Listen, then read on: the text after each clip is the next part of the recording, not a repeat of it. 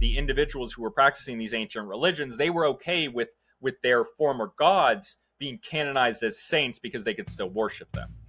Okay, I'm Sam. This is the Illegitimate Scholar Podcast, the weekly cultural anthropology podcast that makes sense of our senseless world through indigenous and historical examples, academic methods and social science, and perspective not limited by crushing restrictions that come with traditional academia and government schools. I can't believe I don't have that memorized yet. We've talked about the anthropology of religion a little bit already. I did my one, episode 37, the one before this. You're going to want to listen to that. And depending on when you're listening to this, the episode that I did with the good old boys, Bog Beef and Marek, from me in the content of Anthropology of Religion. But today we're going to be looking at it from a few angles. I think really what I'm going to concentrate more on is just who I got here with me today, who's my best friend and gay lover. This is me coming out right now.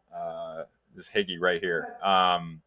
So, hey, you want to introduce yourself and tell as much about your background as you'd like, because I think that your background a little bit is relevant to the anthropology of religion, if you'd like to share that. Of course, yeah. You don't have to. I'm Daniel Higginbotham, a.k.a. Higgy. I grew up in a very religious community. I would say ultra-religious community. Let's call it what it is, bro. Some might say a cult. Some might say a cult. That's a weird definition. It's a weird definition, but some would call it a cult, and that's relevant. Well, I think you could make the argument that a lot of religions, and a lot of people have made this argument, that a lot of religions are innately cults. Religions are large cults, is what they large are. cults. I think in a lot of ways. Well, then how about this? Let's edit this and say I grew up in a medium-sized cult in the Midwest. My parents actually were a part of a much smaller, much stronger cult in Northern Ohio when I was even younger. I didn't know that. Religion was definitely a huge part of my upbringing, a huge part of my life, and had a huge impact on who I would later become. For sure, I was in the Marine Corps with Sam Urban, where we became gay lovers. For this entire series, like the last one, the context of religion is going to be analyzed through academic, indigenous, and historical understanding of religion. So it's not from the normal perspective of religion. And I've been releasing shorts, just clips of this podcast, and I've been getting a lot of engagement because people are misunderstanding what I'm saying, and then they're arguing in the comments, and they're assuming a lot of things about what I'm saying, which is fine because it increases my engagement. I think it's funny, and it still is getting people to my content, my long form content, which is great. Oh, you know what I wanted to start with? I want to start with these definitions of religion. So Emil Durkheim, this is an anthropologist, don't really need to know his name. Religion is a unified system of beliefs and practices relative to sacred things. That is to say, things set apart and forbidden, beliefs and practices which unite into one single moral community called a church, all those who adhere to them. So in that definition, this is a unified system. And by unified, it's like together. It's a unified system rather than a like disjointed system of beliefs and practices. So these are unified as in they are shared between people. And remember, shared is a key concept of culture. Culture has to be shared. It's not individual. Beliefs and practices. These are things that people practice, things that they do in their daily life, rituals, things like that, praying. And beliefs, these are core values, core beliefs that you have relative to sacred things. And sacred things are these things that are set apart and forbidden, as Emil Durkheim says, things set apart and forbidden. So beliefs and practices which unite into one single moral community, again, unified, called a church, all those who adhere to them. So things set apart and forgiven.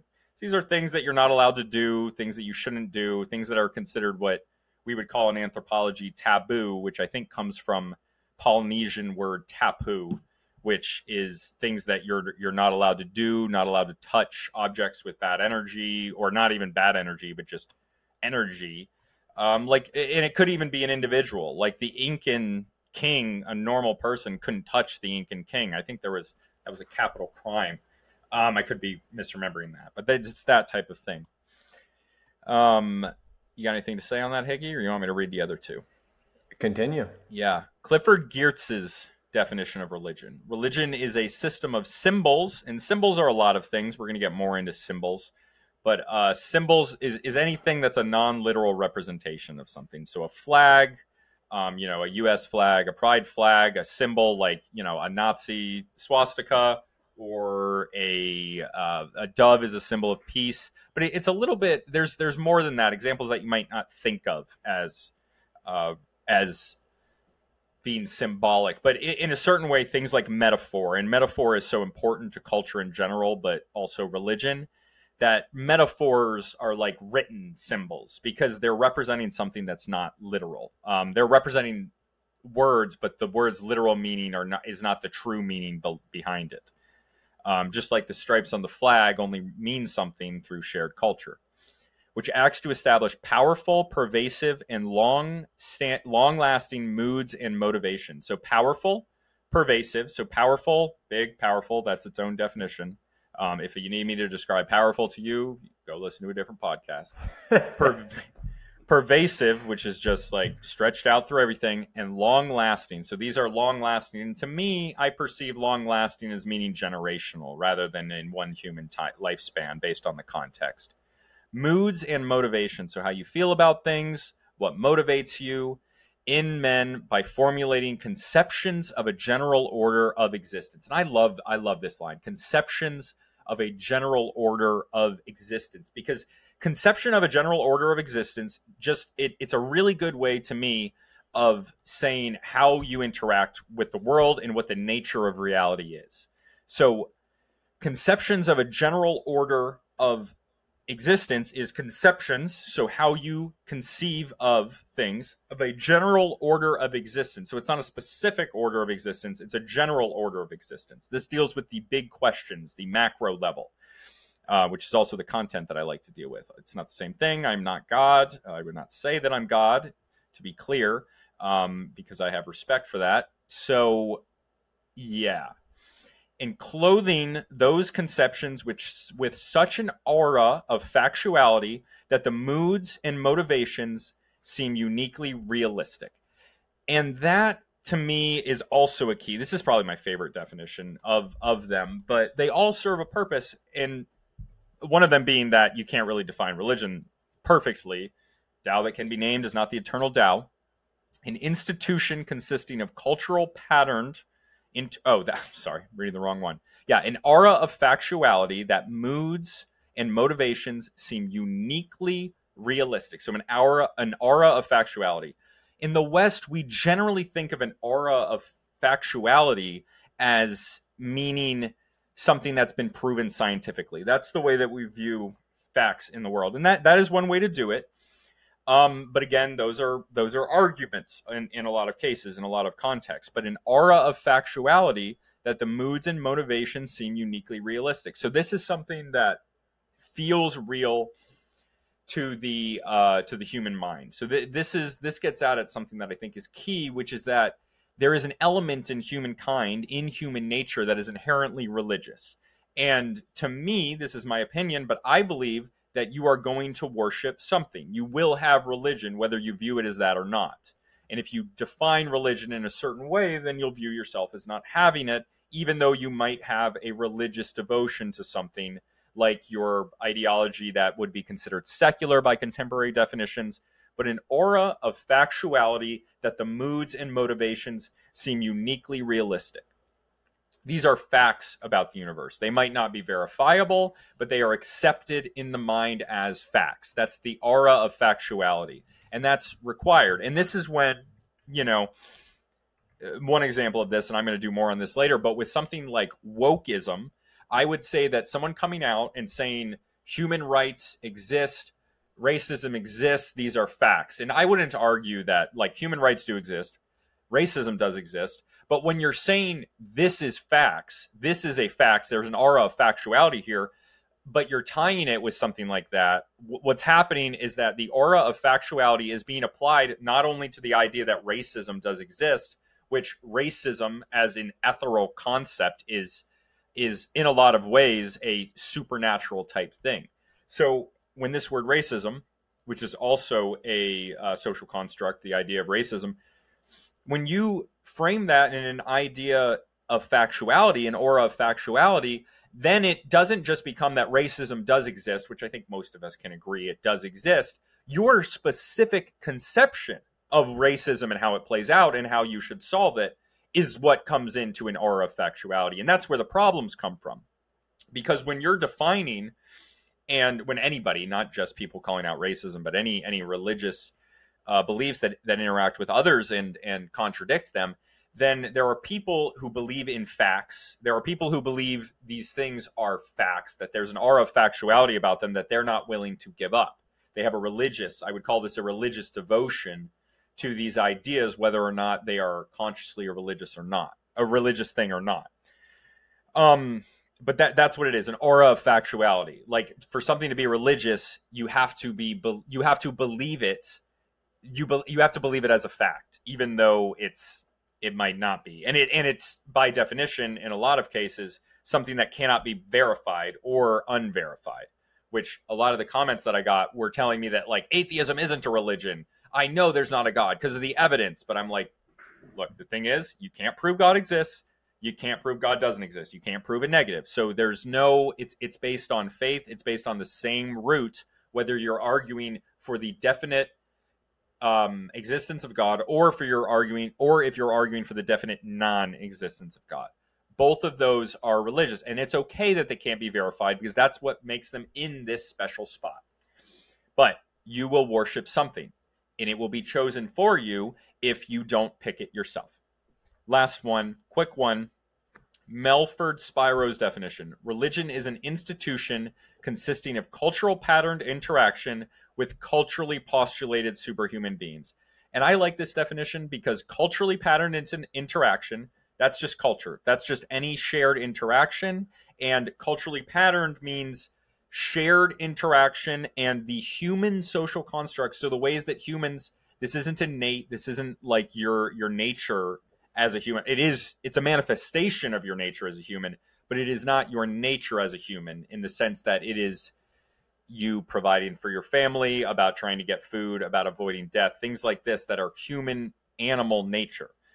It's culturally patterned, which means it's culture. It's shared between people with culturally postulated superhuman beings. So culturally patterned interaction is the most broad you could possibly go in cultural anthropology or culture in general, because culturally patterned interaction, it covers everything culture. But then this next line, with culturally postulated superhuman beings, that's the qualifier. That's what brings it down into a niche. So it's the interaction of culture with the supernatural. That is Melford Spiro's definition. And these are three definitions I like. They're not the only definitions, but they're three good ones that, taken together, these tell a story. And these are all shared. They're all about orders of existence, about ways that human beings interact with each other and the world. And they are culturally patterned, shared, not innate, and they have a lot to do with your environment, whether that be human or physical or otherwise. So yeah, what do you have to say about that? That's a lot, and I think these are three really good definitions. If you take any one of them all by themselves, I don't think that they're a great definition, right? But I think kind of meshing the three together, which is a point you made, I think in the last episode 37, where you talk about, hey, religion isn't a thing, right? Because any one of these definitions by themselves, because they are definitions, as soon as you define the word, it stops meaning anything. The Tao that can be named is not the eternal Tao. You said my catchphase, not my catchphrase. That belongs to Lao Tzu and the Way. I'm sorry, that was sacrilege. Of course. But you do use it a lot, and I do really like it. I'm borrowing it as a catchphrase. You talk about the supernatural in Spiro's, I believe, Spiro.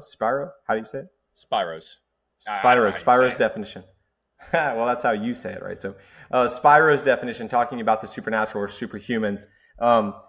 Supernatural, I think, means something now culturally that it wouldn't have meant, let's say, 100 years ago, 200, 300, 400 years ago. I feel like it was used in a way at that time to explain things that were beyond human understanding at the time, right? Yeah. And I think that's interesting. Now, the scientific entered into that realm. That's where the definition of religion comes from. Of course, right? But there's still things now that are beyond science. but we don't admit it.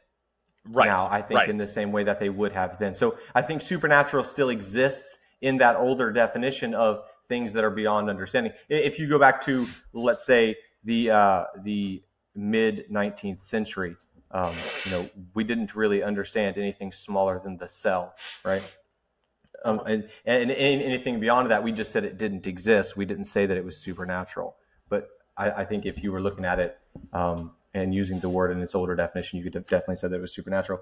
And you talked about the Clifford definition, and you said, let me go back to my notes here. You were talking about the aura of factuality, right? Now, the way you and I probably look at that, and the way that people who are religious about something look at that, are going to be very, very different. They believe that it is fact, and they believe that it can be proven. You talk about systems of belief as being something that can't be proven or disproven, but that's not how. I'm sorry. Let me stop you for a second. I apologize if I'm interrupting your train of thought, but so an aura of factuality includes how you evaluate what a fact means. So these are all culturally related ideas. These are all culturally informed definitions of words. So yes, I think that ultimately these are things that cannot be proven in like a more universal way, but it's hard to even define how to prove something in a universal way. But what I'm explaining, what I'm saying is that, like, when somebody tells you that they know that God exists, and I know they believe that, I know they do, and I personally also believe that God exists, or a force, whatever you want to call it. I call it God.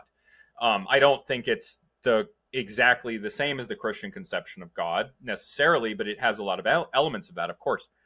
But the definition, the proving it, an aura of factuality means a standard for proving it. So they decide what their standard for proving it is. And that actually gets exactly at why I think the woke stuff is so religious, because they, like, with the scientific method in the past, they would understand that this is argument and the science changes as new information comes out. That happens all the time. Just these past few months, we saw that the Big Bang, the universe is now 26 billion years old, finally, which is like 2 or 3 times as much as it was before. But people still say, trust the science. They have a religious devotion to the truth of that.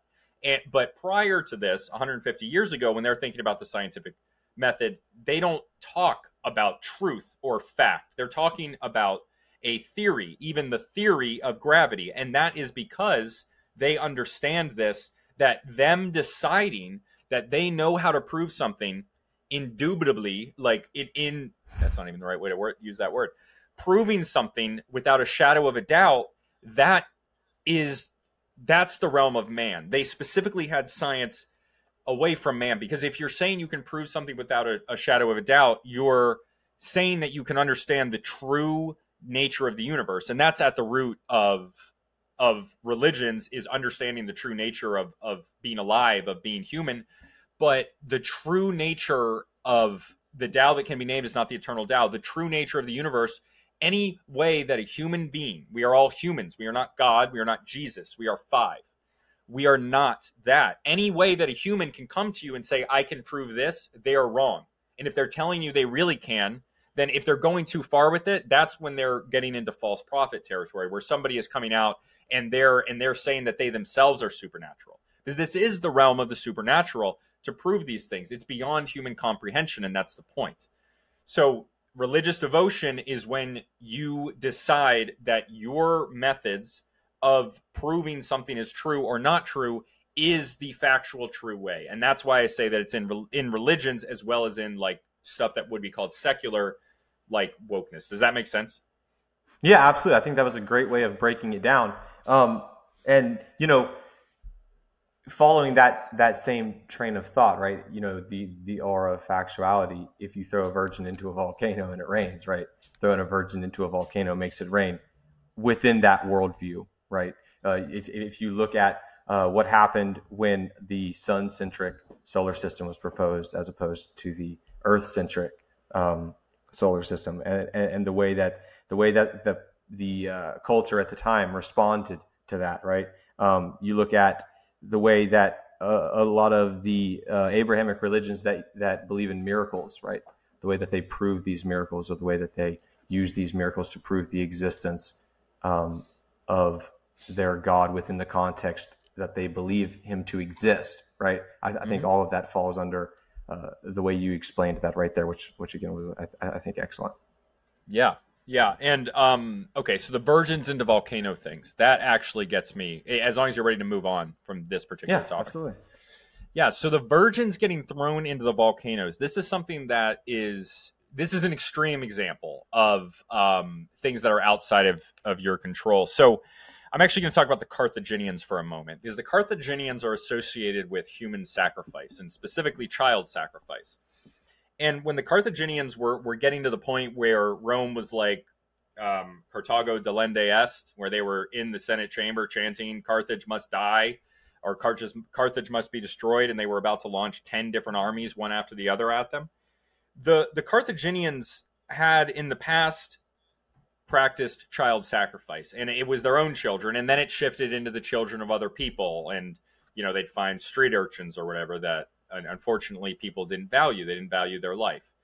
So the Carthaginians would sacrifice those people. Over time, the custom changed, and they were sacrificing effigies and often other children. But when Carthage gets to the point where it's about to be destroyed, they start sacrificing children again. And first they start with these other ones, and it becomes less of a rare practice. And then they start sacrificing their own children. Sacrifice, when you're sacrificing anything, it could be something small. You could be just giving an offering. These are things that are associated with ritual, and often ritual and being superstitious about things, these are related to practices that are outside of your control. So there's this thing about baseball magic. This is a famous example in anthropology. And in baseball, there is a lot of superstition and ritual. People have things that they do. They have routines. They walk to the plate a certain way. These are only associated in baseball with the parts of the game that are very hard to control, that have very low rates of control over. Outfielding is a skill position. It doesn't have any of these. Pitching is more of a skill position. I think it has less ritual. But outfielding doesn't have any of these magic rituals. But batting does. Batting has a lot of these rituals, because a good batting average is 30% of the time you hit the ball. That's very little control you have over that. The best batters, maybe 0.4? 40% of the time, less than half the best batters. So this is a situation that you can't control. Just like, battle, prayer, going into battle, people might pray. You can't control it. Anything that you don't have control over, people will pray. The first element of that is that it gives people strength. If they believe in the value of the prayer, of the offering, then it gives them personal strength. But then there's these larger things, like these sacrifices that are very public and shared, rather than being individual or partly individual, because there's prayer that's individual, there's prayer that's group, all of it, different methods of doing it.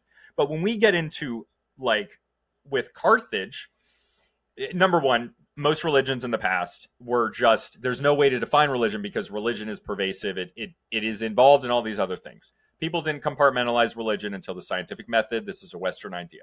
So in Carthage, the religion is intertwined with the civic and the economic and everything. And they practice child sacrifice, but they do it very publicly. Now, if you're put yourself in the shoes of a Carthaginian villager. You're in modern day Tunisia. It's not modern day Tunisia, but that's where you would have been if it was today. This is where Carthage is. This is a rich colony. You have a long, storied history. You're one of the gems of the Mediterranean, which to the known world is exceptional. You have great buildings, many of which are hundreds of years old. You live in this exceptional culture that has done great things. You have this enemy of Rome prior to Rome wasn't Rome back then. This is Tom Brady when he's about 28 and he's just getting up there. Okay. This is not Tom Brady at 40 years old.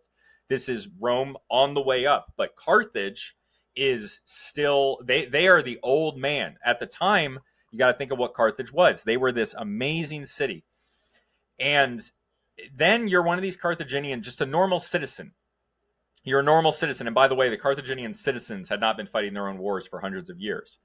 but you're one of these normal citizens, and your religious leaders and political leaders, they're getting together. You're noticing that Carthage, you lost a couple wars. You know that Carthage was greater in the past, and you need some sort of, you don't know what to do. Okay, you're scared probably because there's stories of these Romans. They kill people. When you eventually find out what happens to Carthage, you should be scared. The Carthaginians, they were there, and you're this Carthaginian citizen, and you're looking up at your religious leaders, your political leaders of this great city that you are a part of, and you see its decline, and you see the past, but you don't have anywhere to go. And you are inside of this whole thing. You're involved with Carthage. You're intertwined with it. Your patronage networks are there. And then your politicians, your leaders, the elites in your country publicly kill their children to sacrifice. They sacrifice their own children, the greatest thing that you could possibly give up. The greatest, not in a good way, but greatest in the sense of large. And they kill their own children, and you know about it. What kind of shared, the name for this might be called, this is a very, very anthropological specific term, but anomie, which is anomie, which is like a sense of community, or maybe it's communitas. One or both of these in specific times. It's one of those. I think there's a small distinction. But you are feeling a sense of community with everyone around you with a crazy thing. And both with the people that are sacrificing their own children and everybody who's seen them sacrifice their own children, there's a mental shift in that. Because think about when you're out, if you're out somewhere, if you've ever been a bouncer or been around people fighting, if you're looking at a crowd, you can feel the energy shift for a fight. You can feel it when it shifts. And even if you've never experienced what I thought of feeling the energy shift, this is something that's like subconscious. You know what I'm talking about if you've been in this experience. But regardless, if you're somewhere and you're out hanging out at a bar having a good time, and then there's a fight near you and people are yelling and fighting and there's blood, that's a vibe shift, bro. That's a real vibe shift. It might ruin your whole night depending on it. Now let's think about, you're there watching robes. There's all this ceremony, these massive buildings. All of these are symbolic. They show all these things. And your city, which is in decline, which is the gem of the Mediterranean, you think of yourselves as the exalted citizens. You might as well be Qing Dynasty Chinese people. You're the top at this time, and Rome is the competitor, but they're on the up and up.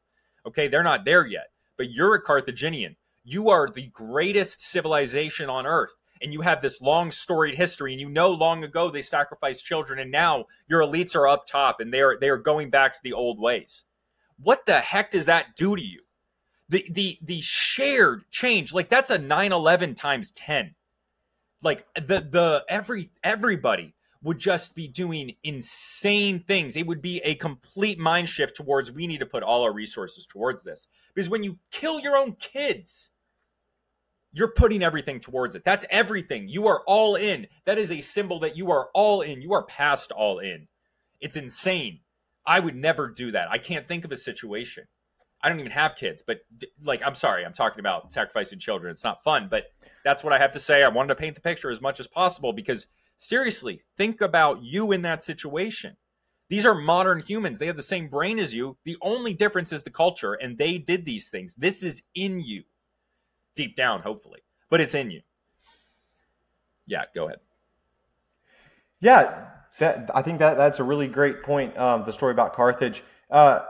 The context, you just responded to that in the most like college way possible. Yeah, so I really liked your point about yeah, go ahead. The context. I'm trying to gas you up as much as I can. This is your show. The context of that, though, I think is very important because rituals are something that I think helps societies live in accord with and then also reinforce the set of values, right? Or yeah. I mean, this all falls underneath the definition of religion. Don't go too much into the rituals because we're going to get into specific definitions of rituals in later episodes because ritual is very important. But you're landing it. You're on there. Yeah. My only reason for bringing this up is that the context in which the Carthaginians are Can you say that for me, please? Carthaginians. The Carthaginians are performing this level of ritual right, if I'm not mistaken, is their city is under siege and has been under siege for a very long time at this point, right? And there's there was a number of social, but yes, exactly. There's a need to instill or to what's the word that I'm looking for here? There's a need to rally the people around the belief that Carthage is great because they are in decline, right? So I think that's what pushes them to go to these extremes. But these aren't extremes that you see people that you see people stooping to. I guess you could say on the norm, right? Yeah. There's a specific set of circumstances that calls for people to need this level of devotion to their religion, and it's when they lose that control, like you're talking about. Yeah. You 100% got it, because that's what this is. They had, remember, they had the child sacrifice like way long ago, centuries ago. They stopped doing it, because they got weak and soft. And honestly, like, if you're doing child sacrifice, you should probably go a little soft. Okay, you should probably chill out on that. So it was a good thing, but at the same time, I've been talking about this a lot recently, but human lifespans they match empires and civilizations' lifespans. They atrophy with time. They get these built-in things into them where, people just get decadent. It really is that people get decadent because over time it just people's lives get better and better, and then you're at a point where your interaction with the world, like this is what you're talking about, the context, the things that you do are a response to your specific interaction with the world, whether it be personal, familial, but all of it. It's all related. So when we're born in the 90s and we grow up we get a few years of the analog, we're the last ones before it's all digital all the time. Like kids born 5-10 years after us had a very different life than us. I think we were the last ones to get lucky. I would have preferred a few years before, I think, but it was okay, right? Am I wrong there? No, my perspective. I don't think so. I think that's an opinion that I share with you for sure. So it's the context of where we are that always does this. And yes, that's what it is. You're not going to go to the point of child sacrifice until it's real serious. But that's what I mean when I say that it's in us. These were modern humans. The point is that they had these ideas, they had these crazy cultural ideas that don't make any sense to us.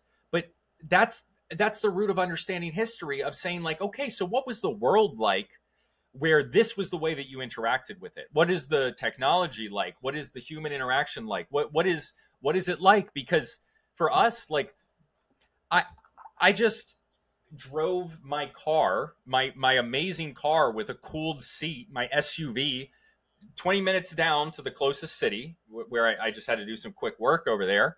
And I drive back in the AC. It's 80 degrees outside.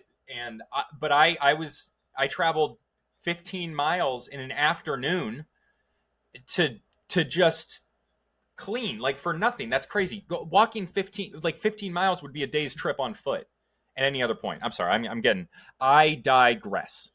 Context matters a lot. Context is everything. Context is absolutely everything. You can apply this to even 20 years ago, especially when you look at how much we've changed in 20 years. And this is why these long-lasting religious things, they're just a lot of this decline of religion in the United States and in the West in general. I mean, it's hard for something to shift, for ideology to shift as fast as technology is shifting. We're going up in technology faster than we ever have. It's accelerating. And our institutions are not built to deal with that, religious and government and otherwise. You got anything else? Not on that, no. Not on that. You got anything else in general? You talk about the institutions of religion. You talk about the institutions of religion not being built to keep up with the pace of current technological advancement, right? But I think an aspect of religion is I think essentially a vehicle for passing down values to the generations that will come after, right? Mm-hmm. And when there's such a big disparity between the experiences between the generations, right? I'm not sure if I'm saying this in a coherent way. then that vehicle has to change, right? Right, and right, I think right. in some ways that might be responsible for the huge shift that you see. I mean, people are leaving churches and have been since like the 1950s. I think religiosity in the United States has really been dropping off, and in the Western world in general. But that might be at least partially responsible for that. Yeah, 100%. So let me do this. So right now, most of the people are just going to be listening, but I got to watch, right? You see this band? If I needed this to be stiff, I'm gonna use this to hit this metal and push it. No, it just bends, right? This is very malleable. Okay. Look at this. Mechanical pencil, okay? It broke because I bent it. It wouldn't bend into a shape. All right, good. Comb. Bendable, but stiff and sturdy. You can push, okay? So like religions and any sort of ideologies, they need to be pervasive and long-lasting. They need to be metaphorical and symbolic in the way that they convey information, just like a constitution, by the way. A different application of this, but this has parallels to constitutions. Religious institutions, they have to be malleable. They have to be longer lasting than just black and white rules. I mean, they can have black and white rules, but like everybody knows that thou shalt not kill, there are certain cases in all religions that are based in thou shalt not kill is like the first commandment of the 10 Commandments, which is relevant to all the Abrahamic religions. I think Islam as well as Judaism and Christianity, but everybody knows Jews and Christians and Muslims are killing people, and there are leaders in those communities, maybe not as much in the US, but in other countries of all three of those communities, there are religious leaders of Jews, Christians, and Muslims that are telling people to kill people. So there are ways of getting around this stuff. And that's the point. That's why metaphor is so common, because metaphor, which is in a lot of ways symbology in words, metaphor allows them to create a long-lasting thing over time, and it's malleable enough because it's metaphor. It can be interpreted, and it changes. Your interpretation of things change with your culture and the way that you interact with the world and the way that you've been taught in the world. So the new generation coming up in a new environment, whether there's new neighbors, whether there's new there's a natural disaster, it could be a bad harvest, the religion, to expand itself over time, it has to be malleable. It can't be too strict, but it has to be strict in a certain way. It has to be strict to a point, because if it's too strict, then it'll just break. And if it's not strict enough, then it'll die, because it has to have rules. It has to have rules that will perpetuate it over generations. And this is why you often see religions that like for example, Sunni and Shia Islam. Shia Islam is mostly practiced in Iran, and there's no secret that there's lots of Persian ancient stuff in Shia Islam. So the way that Persians interacted with the world, they adopted Islam, but they adopted all this stuff into it. You will also see in a lot of communities in Europe, Catholicism spread out, and it adopted all of these polytheistic beliefs that were part of the prior culture into Catholicism to convert people. That was the malleability of Catholicism that allowed it to spread so far, because it allowed these other religions to join it through saints. And this reduced it was a compromise, because, monotheism of Catholicism, of Christianity, but then the individuals who were practicing these ancient religions, they were okay with their former gods being canonized as saints because they could still worship them. And then what you see with the rise of Protestantism, and I was talking about this with the good old boys, is that Protestantism comes out, and it comes around in more industrious nations, essentially, is the thing. And maybe that's what happened afterwards. Like maybe that's tied in with the creation, but tied in with monotheism, the spread of Christianity, is the destruction of Catholic institutions in a lot of Celtic places. And that can be viewed as destruction of Catholicism, but really what it was part of this greater drive to centralization, because the old languages and the old culture of places like Cornwall, in the context of England, it's places like Cornwall and Wales and Ireland, when they destroy these Catholic institutions, and there were a number of wars between the 16th, 17th, 18th century about this, they were destroying the ancient culture and bringing them into Protestantism, which was, for Anglicans, it was tied directly to the state. This was an effort towards centralization in one authority. It was part of an era that's known as the absolutist era, with more absolute rulers across Europe. And yeah, I forget how I got on that.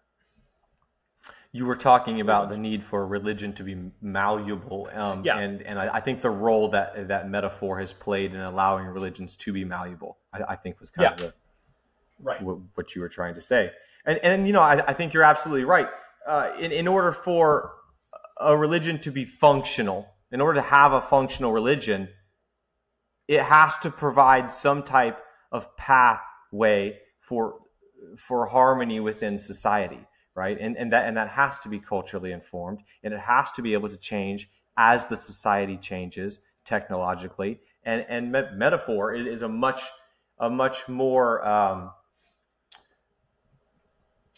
it's a much more effective way to pass down those values in a way that can be malleable without losing all of its original meaning, if that makes sense. Mm-hmm. Yes. Which is probably why Christianity has evolved in so many different ways across so many different cultures in so many different places, right? Right. I mean, there's a tremendous amount of story and metaphor contained within the texts that are associated with that religion. And there's incredible diversity in this, because it's not just like in America, it gets turned into this Irish, not necessarily Irish, but it gets turned into this Catholic versus Protestant thing. But Catholic versus Protestant is only part of it. Number one, the Mormons are kind of weird. Sometimes they get lumped in with Protestants. I don't believe they're Protestants. I barely believe they're Christian. Sorry, Mormons. It's because of a few certain things. But Mormonism is a Christian religion.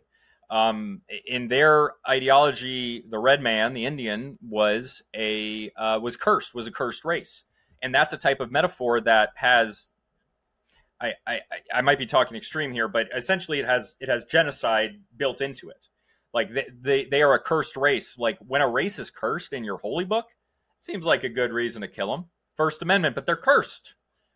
They did this to themselves. And there's lots of religions that have this, where it's like these outsiders, these specific outsiders, these are the bad guys. And, the Crusades, but the Crusades had their own thing of jihad. It's like, the Crusades were a response to attacks by Islam, not the other way around. But anyway, it's stuff like that. Mormonism. Even more recent examples, within certain sects of Christianity that have done this to African Americans, right? Or I'm sorry, to Africans in general. That was the other part. Is that right? Thank you. For Mormonism, before we get into other ones, Mormons didn't let black people into their church until the 1970s. I can't speak on the specifics for black people, but black people being inferior used to be a canon part of Mormon religion. It was an explicitly white, and they've always let Polynesians in. A lot of Polynesians are Mormon, but I don't understand that. I don't know that. I'm sorry. If you're a Mormon listening and you can correct me, please, I would love to hear it. Let me know on Discord or whatever. But yeah, that is my understanding, that black people were not allowed into the Mormon church until the 70s. And that is because they are a strictly American religion. And there is some truth when to the idea that people say that like black people were like America did have slavery that did become, it wasn't originally, but it did become racially based. And so that was a strictly American idea, not just an American idea, but that was an American idea in the culture. And this was adopted into this syncretic religion, which is Mormonism, which is a strictly American culture religion, right? And then Anglicanism, of course, dies. It becomes Episcopalian, but there's still Episcopalian churches in the U.S., and those are from the Episcopalian Church or Episcopalian church comes from the Anglican church in England. But when we did the revolution, the Anglicans became Episcopalian. But all that did was adopt this class structure that was inherent in England and this state-based religion. And the Episcopalians, as you might imagine, today are descended from these old British, like, noble aristocratic families. And Episcopalians are one of the richest religions in the U.S. even today. Is that old money, not like us poor whites. With our dirty feet shopping at Walmart. Yeah. What year are we talking about? Well, the Mormons were talking about 19th century was when these ideas were coming about. But like I said, 1974, those ideas, they shifted with the culture. So the Civil Rights Act happens, and then the Mormons, it lags a little bit behind because they're responding to the culture, but they opened it up to black people. Yeah. Higgy? Sorry. Go ahead. Yeah, no, great example. And even into this century, I mean, there's definitely sects of Christianity who, how do I say this? There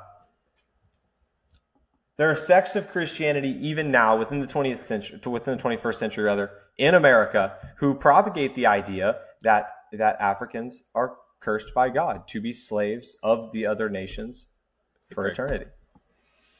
Yeah. I mean, these are ideas that definitely still exist in modern Western religions today.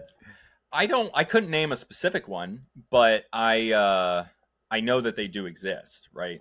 But you can also see this. Let's talk about a couple other examples. I did want to talk about the diversity of Christianity today, because what a lot of people don't know is that the first Christian nations, Ethiopia is one, and then there's another, Armenia, Ethiopia and Armenia. And I would like to look into both of those more, because their types of Christianity are, they kind of get lumped in with Orthodox. I think Coptic is the name for the Ethiopian one. But they are representative of their culture, and they're representative of the previous culture they had. And I was talking to Bog Beef and Marbeck. It's a great episode. It'll be out soon. I'm actually going to drop it on the Patreon, which I'm now going to be starting. I'm not going to have anything on the Patreon that you wouldn't otherwise get that I think is good information. You will get some special treatment, of course, and it'll be like, and you'll get stuff early is the thing. That's what it is. I just, I don't want to do ads. I might do ads eventually. I don't know. But I want to start the Patreon and, make it a way that I'm not taking away from anybody getting this stuff. Because I ultimately the goal is just to have it out there. But Bog Beef and Marbeck, they're both Southern Protestants. Me, I'm not practicing Catholic, but culturally I'm Catholic, which I'm not going to go into the specifics of, but that's a thing. Orthodoxy has a lot of things related to polytheism as well, just like in the Catholicism. But I guess there's some stuff with it that might be a little bit more literal. But that's a reflection of them preserving the culture. And the Orthodox is something that's less malleable, right? So there's a spectrum of allowable malleability when we're talking about how much a religion can change and not break. So it just depends on what it comes up against. But Orthodox religion, being in the East, that is much east of East Europe, is what I'm saying. The Near East, not even the Near East, nearer than the Near East. That's the East. They're culturally different than the West, okay? Is like Ukraine and east of Ukraine. They have more of a traditionalist religion. So their Orthodox religion is continuing. They have it. It's not declining. Religion in the West maybe became too malleable, ate on too much of the culture. Maybe it wasn't malleable enough, but it does seem like the secular culture took over the religious. They took over their market share quite a bit. And that's when you see the breaking is the religion losing, or religion in general, in this case, losing people committed to it. It wasn't malleable enough. And that's when you see things like reformations, and when you see things like schisms, is when you can't agree on your worldview. And not being able to agree on a worldview means that you can't agree on these metaphors that are so important. Like Bog Beef was saying this the other day. He was talking about how they were fighting over these metaphorical ecclesiastical ideas. Well, yeah, that's the only thing you should be fighting and dying over, because it's fighting over the nature of reality. it's in a very literal way, although it is metaphorical and symbolic, is that when you're fighting over the metaphors that define you, when you're fighting over these stories that define a civilization, and you're fighting over literal gods, because back before monotheism, their gods were physical. They had physical embodiments of their gods. And stemming from older hunter-gatherer ideas, they still had these ideas of objects having power. And you can even still see that in some Catholic churches and things like that, and other religions. But that's this old idea of idolatry. Craig says logic plays a bigger part in the Western church as opposed to the Eastern, I believe. And that comes from the scientific tradition in the West, I assume. I think that the schism was earlier than that. Or maybe not, because the Great Schism between the Catholics and the Orthodox was in 1054 or so. It was the 11th century, and then after that, there was then the schism of the Orthodox churches from west to east. But those are perfect examples, because people interacted with the world in the same way, and then these metaphors, these stories, they fight over these stories because they're everything. They're how you interact with the world. They're how you view the world. They're more than real. They have this aura of factuality, and it's a real aura of factuality because it's commitment to something that is supernatural, and that can be an ideology even. But in this case, it's these ideas that come down. Look, the difference between monotheism and polytheism is huge. They're associated with certain subsistence patterns, certain ways of living. These things are we're going to talk about a lot of them over the next few weeks, and I'm gonna get even more evidence, more examples. We're going to be going into a lot of different religions, but these things matter. They do, and I've been talking too long. So, Hagee, go ahead. Yes, there's a big difference in monotheism and multitheism, right? Polytheism. I know I'm messing around, but in a lot of ways, polytheistic cultures they create a god for individual attributes that are important to their society, and each of these attributes or these gods has a varying level of importance or deference paid to it based on how important that value or idea is to their society. In a lot of ways, though, monotheism is just a lumping together of all of the attributes that we consider most important. And I think a lot of the differences in the Western and the Eastern ideas of Christianity, right, comes with the different ways that they define God, right, or the different attributes that they hold to be most important within that. So while there are huge differences in the mono and polytheistic cultures, there's also a lot of similarities, right? Right. Yeah. There are similarities, and there's a spectrum of it, because like with the Hindu god, so in Hinduism, and this is farther on the spectrum. So let's go mainline Protestantism. Okay. One God, you guys don't have saints, right? Or you're not mainline. You're freaking, you grew up, what is it? What's the word? Evangelical. Holiness was the word that they used for the specific. So you grew up evangelical. I grew up sometimes going to Catholic churches. But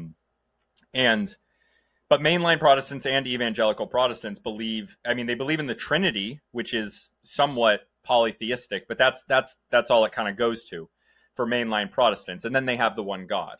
But you go back to Catholicism, and like I was saying, like, I grew up with an Irish Catholic mother, and she went away from Catholicism later on, but she still she had a saint for everything still. And that has roots. You go way back thousands of years ago in pre-Christian Ireland, which is what this is a symbol of. If you're listening, most of you will be, but this is a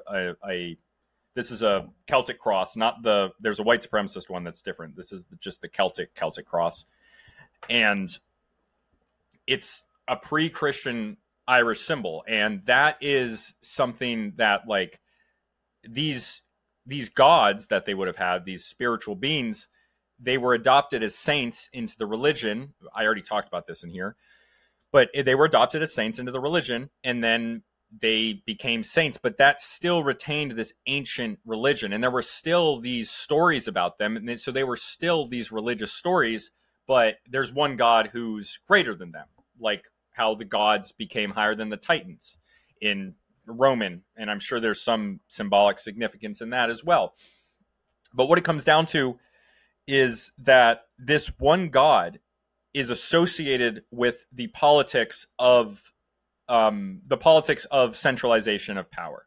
So one God's, like, monotheism starts popping up at like the state level and like late in like the chieftain. So these are old methods of viewing the world, because, and the reason they're not perfect is because it presupposes that human civilization only moves in a straight line, which is not true.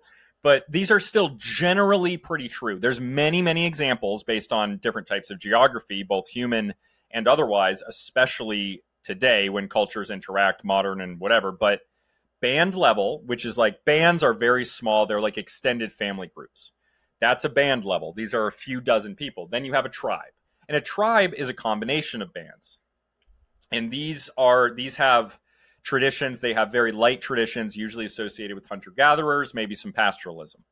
Then after that, you have chiefdom level. And these are institutionalized, codified rules. Think of the Gauls. Think of the Gauls, the Celts. These are all chiefdoms. The Germanic people, back when the Gauls had been civilized into state society. But these are chiefdoms. These are several thousand people. And then there's state-level society. And state-level society is where monotheism comes out. And in the Lusitania, yes, thank you, Doug Dimmadome, over the Dimsdale Dimmadome, Lusitania. The Lusitani, they were a chief-level tribe. So these chiefs, this is where polytheism comes out. Hunter-gatherers are strongly associated with animism and totemism, and these are related, well, totemism a little bit more into the chiefdom stage, but these different stages of society where you're at different levels. Band level isn't really a stage. It's really, think of it as tribal. Tribal, they got the animist beliefs. Then after tribal, the chiefdom, these are polytheistic beliefs. And these, I'm going to do a whole episode on these, so I'm not going to go too far. I've already talked too much. As always, I digress. State level societies, monotheism. And like, think about that. Animistic, this tribe level, they're just hanging out in nature. They're much closer to nature. They are less separated. They are living in something like a teepee. These are tribes, like tribes, Plains Indians. They are nomads. They would live in teepees. Hunter-gatherers that were pastoralist nomads. They wouldn't move a lot. Algonquins that lived in New England. They were tribe-level societies. They lived in a different environment. They lived in very simple houses called wigwams. Then you have the Iroquois, the Haudenosaunee. They lived in a chiefdom level. They had a codified type of force. And their religion, I'm not super familiar with their religion, but I think that the Haudenosaunee religion was starting to approach monotheism. It had monotheistic elements in it. So these are all reflective. And then Protestantism removing this element of polytheism, which is these saints that are included in Catholicism, that is a shift towards the state. It affects the way that you interact with the world. Because if you're a Protestant and you have one God and you don't even have saints that are lesser, the market share towards that one God gets ever higher. So there's no wonder that it's associated with this state-level society. There's no wonder that's associated with the centralization of force in Europe, because it matches it. It matches it a lot. And that's what we're dealing with today. Oh, and Hinduism, polytheism, multiple gods. That's what you might call it. But really, these gods are a bunch of different parts of one god. Krishna, Shivu, I forget which one it is. Can someone help me out in the comments what the main god is in in Hinduism? But really, it's a monotheistic religion, and we know it's a monotheistic religion because these are Western terms, and I think most Hindus will tell you it's a monotheistic religion defined in these terms. But when they're told that it's a polytheistic religion because there are these multiple gods, they just don't get into the specifics of like, oh yeah, but it's all a piece of one god. And that's probably reflective, and I would have to go into it, of Indian culture being this Hindu religion being a syncretic religion. That's Hindu is a syncretic religion, just like Mormon. I mean, most of them eventually start as that, but it came out of roots of Buddhism, but it included all these elements of ancient Indian culture. So it adopted these. It's the same process that happened in Europe. And when you look back at these more primitive, which is to say that they're less complex societies with less complications in their law systems and everything, the similarities between different ones of them are much easier to spot. And the last thing, more evidence towards state-level society of the Haudenosaunee, and they had a great law of peace. This political system, which functioned, it was somewhat Republican in nature, you could call it, influenced the founding documents. Brahma, of course, it's Brahma, which is reflective of the highest caste being Brahmin. It's reflective of roots in Buddhism. So the Haudenosaunee, getting to the state level, their religion is reflective of this. Their houses were also much more complicated than the Algonquin Native Americans. They were at this state level, or they were at this chiefdom level, approaching state level, kind of, in certain ways, as opposed to this tribe level that was prevalent in New England. Doug Dimmadome, Dum Dibbadank, owner of the Dimsdale Dimmadome, says that I think there's 3 main ones. Now that's interesting. The Hindus have a trinity as well. Are we going to go to the land of the triune God and go to our Indo-European ancestral friends? Because that's it as well. I mean, they are Indo-European because they got that Aryan influence, and there's something there because it's tied to language. Okay, language is something I'm going to be covering soon, but these Indo-European languages, the way that you interact with the world is decided, and it affects your language. But I've been talking too long. I've been ranting. This is what I did yesterday. It's like Brahma, Vishnu, and Shiva. Okay, that is what I would think it is. That's so interesting because that's a trinity. That's so weird. I need to look into this more. This might just become a Anthropology of Religion podcast. I don't think you would run out of material. No. No. Yeah, so we're gonna be hopping off here in about 20 minutes. I got a meeting at 7 p.m. Eastern. So if you guys have any questions, anything, please ask them in the chat. And now I'm gonna let Higgy talk as long as he wants. I only had one thing really that I thought of listening to you talk there. You were talking about how religions, as they spread to other cultures, right? You were talking about this with Hinduism and Buddhism specifically. They often take on elements of that culture and become something very different. And I think that you see that in the evolution of the evangelical church within the United States, right? It takes on this constantly expanding growth mindset that our culture here in America has that is very, very different from the Orthodox Christian churches of the East and West, right? And Protestantism already has a lot of that. Exactly, right? But it takes on even more of that, here, and becomes the dominant religion within the United States. Yeah, that's interesting. And it also, the thing about evangelicals is that it has a lot of more spiritual, personal elements to it, which I can't really explain. I read an ethnography about, I might have to go back to it. I have it in my thing, an ethnography about evangelicals. But it makes sense. I think the roots are in the frickin' the snakes and everything of those, the snake people, Protestants. I don't know. I'm from New England, man. I just got Catholicism up here. Oh, you mean like the snake handling charmer? Yeah, exactly. Yeah. I mean, I think we can end it there. We had 4 people watching and 2 of them left. So, us, right? All right. So who's ever still here, thank you for coming. And I'm going to drop this full episode. I'm going to edit it down a little bit and drop it hopefully tonight. And yeah, check out that Patreon that I'm putting up. I'm very open to suggestions. So if you're willing to give me money, and you don't have to, I don't blame you. It's okay if you don't want to, but if you do want to give me money, you can kind of tell me what you want to give me money for. I'll probably do it. Yeah, I was about to. Is that Patreon or OnlyFans? Okay. Yeah, exactly. I just said it like that. That is not this type of show. So I didn't make that joke, but yeah, no, it's not like that. All right. Thanks a lot for coming, Hagee. I appreciate you coming on, and I will talk to Absolutely. you Thanks guys for soon. having me. Love you too, Doug Dimmadank.